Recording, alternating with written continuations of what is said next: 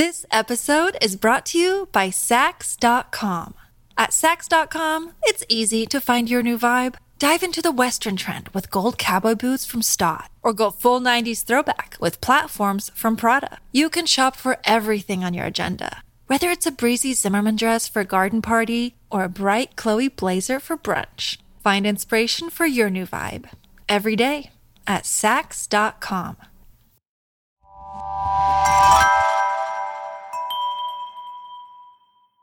Our entire downtown is underwater. Part of a whole hotel just broke apart and went into the Gulf. Michael Bobbitt, a resident of Cedar Key, Florida, talking to the BBC about Hurricane Idalia, the storm's wet and windy punch devastating his town in late August. It's real bad.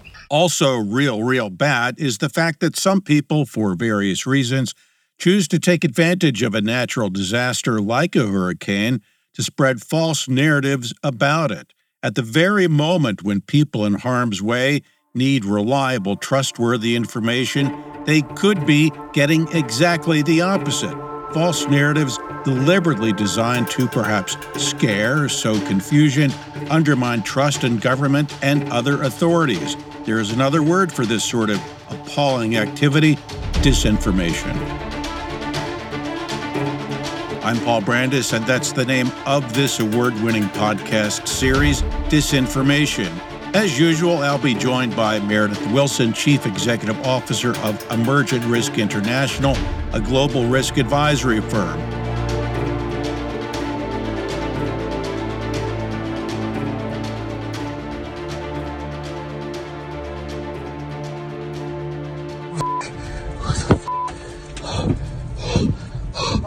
God damn it! Just go! A life-or-death moment in Maui as three men tried to escape the recent fires there. The panic clearly evident in their voices. The video, by the way, showing flames towering just yards from their vehicle. The cause of the disaster remains under investigation, but why let that stop some irresponsible citizens from claiming otherwise? Even as the fires blazed, claims sprouted on social media saying that they were caused by a, quote, directed energy weapon, in other words, a laser. There were even photos. But fact-checkers at the Associated Press quickly established that one photo was actually A, the launch of a SpaceX rocket, B, from a California military base 3,000 miles away, and C, 5 years ago. The AP said the other photo showed A flare from a controlled burn at an oil refinery, B, in Ohio, and C, also in 2018. But the problem with fact-checking is that it's always too late. The phony claims racked up millions of views anyway, once again proving Mark Twain's purported claim that, quote, a lie can travel halfway around the world while the truth is still putting on its shoes. We have been praying for quite a while now for the eye to pass over so we can get some kind of a break through here. Take Hurricane Harvey back in 2017. Remember that one? A Category 4 monster that tore through Louisiana and Texas, putting much of Houston, the country's fourth biggest city, under as much as 30 inches of water. Some 100 people were killed, the damage estimated at around $125 billion. In circumstances like that, and human nature being what it is, it can be difficult, Meredith Wilson says, to know what is true and what is not. Information abhors a vacuum, and it's, especially in the time of crisis, people are always looking for a guiding light. And whether it's, what they need to know next, or it's simply for reassurance that, things are going to be okay, they're always looking for information. And particularly the people outside of the crisis are also looking for information. Wow, something bad happened, and so a lot of times they'll grab onto the first thing they see. Sometimes it is, I remember during Hurricane Ike and subsequent hurricanes like Harvey, we saw things like sharks swimming down I-10, and waves that were up below the traffic signs. And I remember looking at them and going, wow, that's crazy. But there was so much craziness going on too that was real, like, cows going down the main street of Houston. And that was real. So, you do, part of it is separating fact from fiction because things are so crazy. But a lot of it is people looking for leadership and looking for good information, on which to make decisions too. And so sometimes in the absence of that, or in the absence of the ability to access that, people find themselves falling for things that just simply aren't true. Ashley Guzman is founder of Disaster Empire, a 2-decade veteran on subjects like business resilience and crisis communications. I asked her, why does disinformation rear its ugly head during a crisis? Well, I think there are a lot of reasons for that, and I think I'll start with from a crisis management perspective, and being part of crisis teams, emergency management teams, and leading them for close to 20 years now. I think a lot of it has to do with the challenge of disasters, right? The disaster environment, as you will, or the crisis environment, where starting off with, there is information coming at a crisis team from many, many perspectives, and leadership in companies or leadership in public organizations as well, government officials. And I think in that, I'll call it kind of the fog of war, which I think is a relatable term for a lot of people, even if you haven't been in the military. It's hard to vet that information. And I think one of the greatest challenges for those of us in the profession, either providing recommendations or making decisions in a crisis event, is really being able to filter through that information to understand what's real. And that's the challenge, determining what's real. Even in normal times when everything's okay, we're bombarded with information: TV, radio, newspapers, websites, social media, text messages, on and on and on. It's just too much. As I often do, I want to emphasize the difference here between misinformation, which can be an honest, inadvertent mistake, and disinformation, which is the deliberate manufacturing and distribution of false information, doctored photos, audio, and so forth, in a malicious attempt to confuse us, sow distrust in government, distrust in media, and so forth. And yet, from the standpoint of people consuming that information, whether an honest mistake or something more malicious, the net effect sometimes can be quite similar. Guzman says that trust in media is a particularly vexing problem. More from our conversation. Now, put yourself in the shoes of just not necessarily a company, Ashley, but just to say a person at home, an ordinary person, and they know a storm is coming. They distrust the media. They don't know where to turn. From an individual standpoint, folks are bombarded with all kinds of information. How do they know what to trust these days when there's distrust of media? A lot of stuff that comes out, as you say, is not even accurate. What is an individual to do in a case like that? I think that's challenging. My best recommendations is to go to the media sources that you trust the most, right? And I think a lot of that ends up being local information. A lot of our local authorities do work with vetted sources at the government level. So whether that's NOAA, right, for weather information, or whether that's, getting through FEMA, I think it's PAWS, or there's a variation of that, right, where you're getting some information that is vetted. So usually that's coming through your local authorities. They have the best, typically, on-the-ground information that is available. I think those can be helpful. I think there are good systems in place. I know that we've worked with utilities, right, over the last several years to get out tornado alerts and other those sources of information. But I think the other piece that I would suggest to an individual person is to do your research, to listen to several sources of information, and then try to understand what's coming through and what is maybe most consistent. and go from there. Let's take a short break. More in just a moment. This series on disinformation is a co-production of Evergreen Podcasts and Emergent Risk International, a global risk advisory firm. Emergent Risk International. We build intelligent solutions that find opportunities in a world of risk. Gentlemen, we all know that first impressions matter, and if you're not taking care of your skin, that's going to be the first thing someone notices and instantly either thinks you're way older than you are or you just don't care about your appearance. Show them you do care and make a great first impression with Caldera Lab. I've been using their skincare products for a couple of weeks now, just twice a day, and I can see the difference. The first thing I do when I wake up, even before that first cup of coffee, I use Caldera's Clean Slate. It's a facial wash.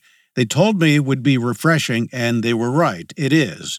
Then I put on a base layer which hydrates the skin, really important to do that. And in the evening, the Good, that's what it's called, the Good. It makes my skin look tighter and smoother, makes wrinkles and fine lines less visible. You know, every drop of the Good contains millions of antioxidants that help cleanse and protect my skin. Feels great, looks great. In fact, clinical trials have found that 94% of men's skin looked younger and healthier after just a few weeks. You can add me to that group. Want to look better and feel better? Make sure those first impressions are perfect with Caldera Labs, the leader in men's skincare.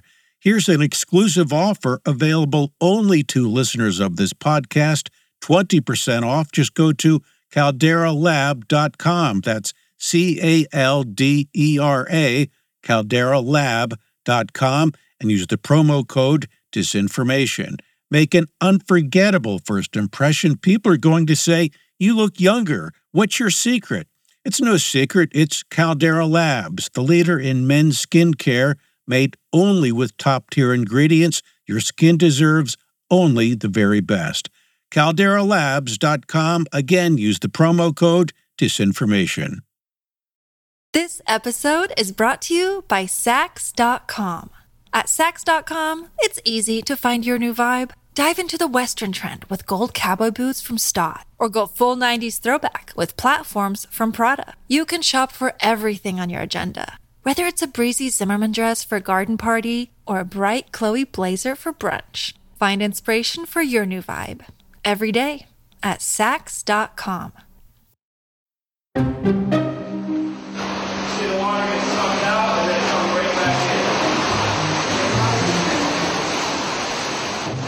Welcome back. That sound from Hurricane Katrina back in 2005. An NBC camera crew hunkering down in a hotel to capture powerful images and sounds of Mother Nature at her worst.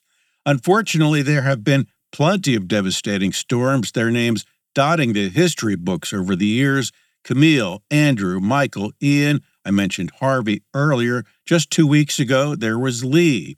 But Katrina is still regarded as the mother of all hurricanes, in modern times at least. It was a monstrous storm that killed more than 1,800 people and caused as much as $145 billion in damages. Meredith Wilson says what compounded the tragedy of Katrina was a communications breakdown before, during, and after the storm slammed into Louisiana, Mississippi, and other parts of the Gulf Coast. Hurricane Katrina actually was probably a much more devastating example of how that can go so wrong, right? And I don't know if you remember, but back in 2005, part of the problem was that the local authorities did not notify people in time that it was coming.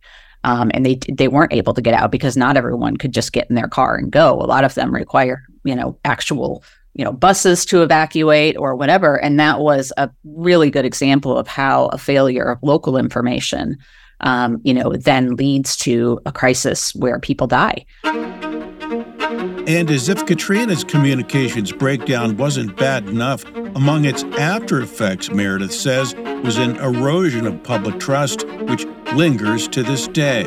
In the aftermath of situations like that, people lose trust too. And once they lose trust, it's really hard to gain it back. And, and even in that case, the failures were across the board. It was local authorities, it was federal authorities. And, it took months of remediation just to get things to a state of normal again, because there were so many failures across the board.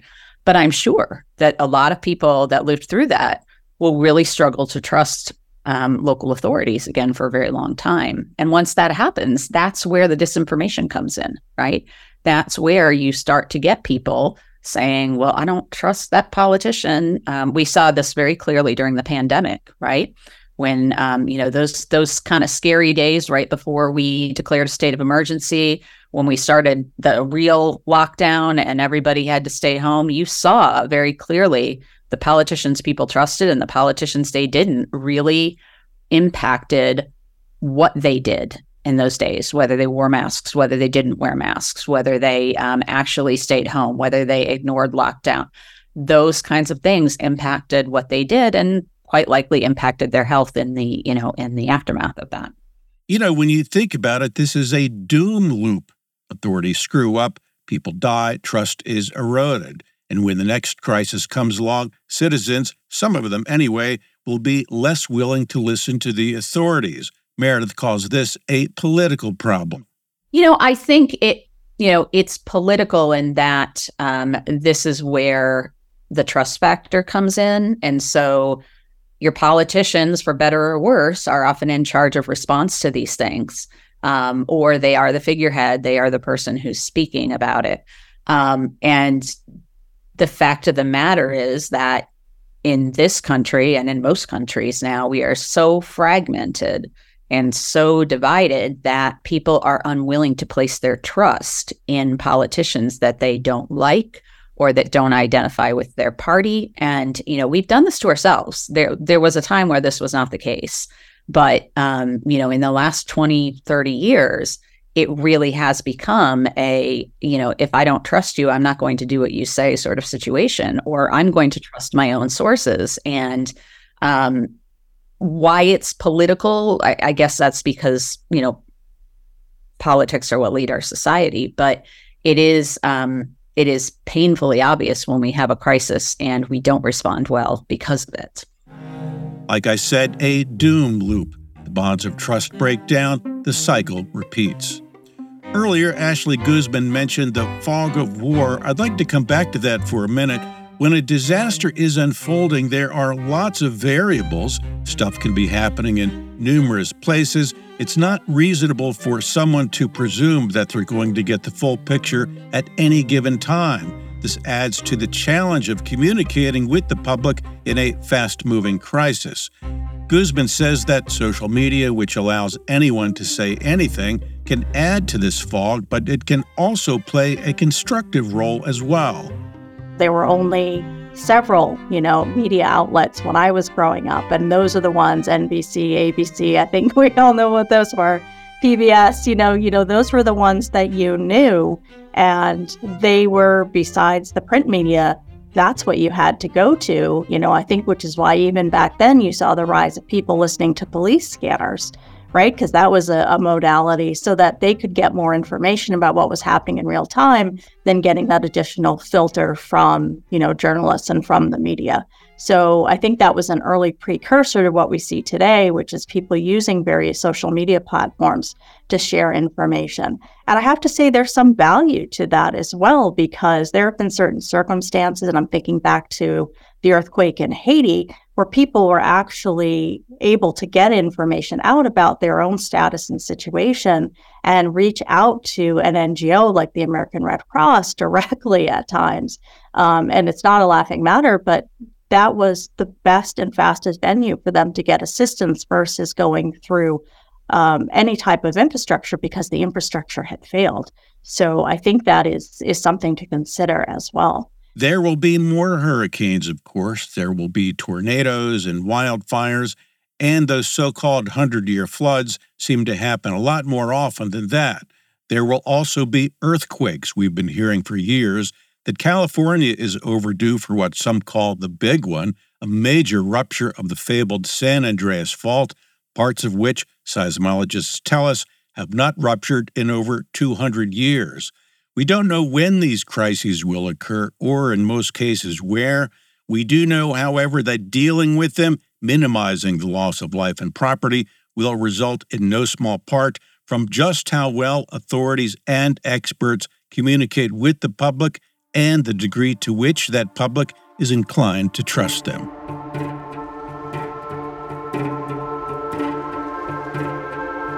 Have a tip, idea, or an example of disinformation you'd like us to check out? Contact me personally, pbrandus@gmail.com. That's pbrandus@gmail.com. Thanks to Ashley Guzman of Disaster Empire, sound from the BBC and NBC, our sound designer and editor, Noah Fouts, audio engineer, Nathan Corson. Executive producers Michael D'Aloia and Gerardo Orlando. And on behalf of Meredith Wilson, I'm Paul Brandus. Thanks so much for listening.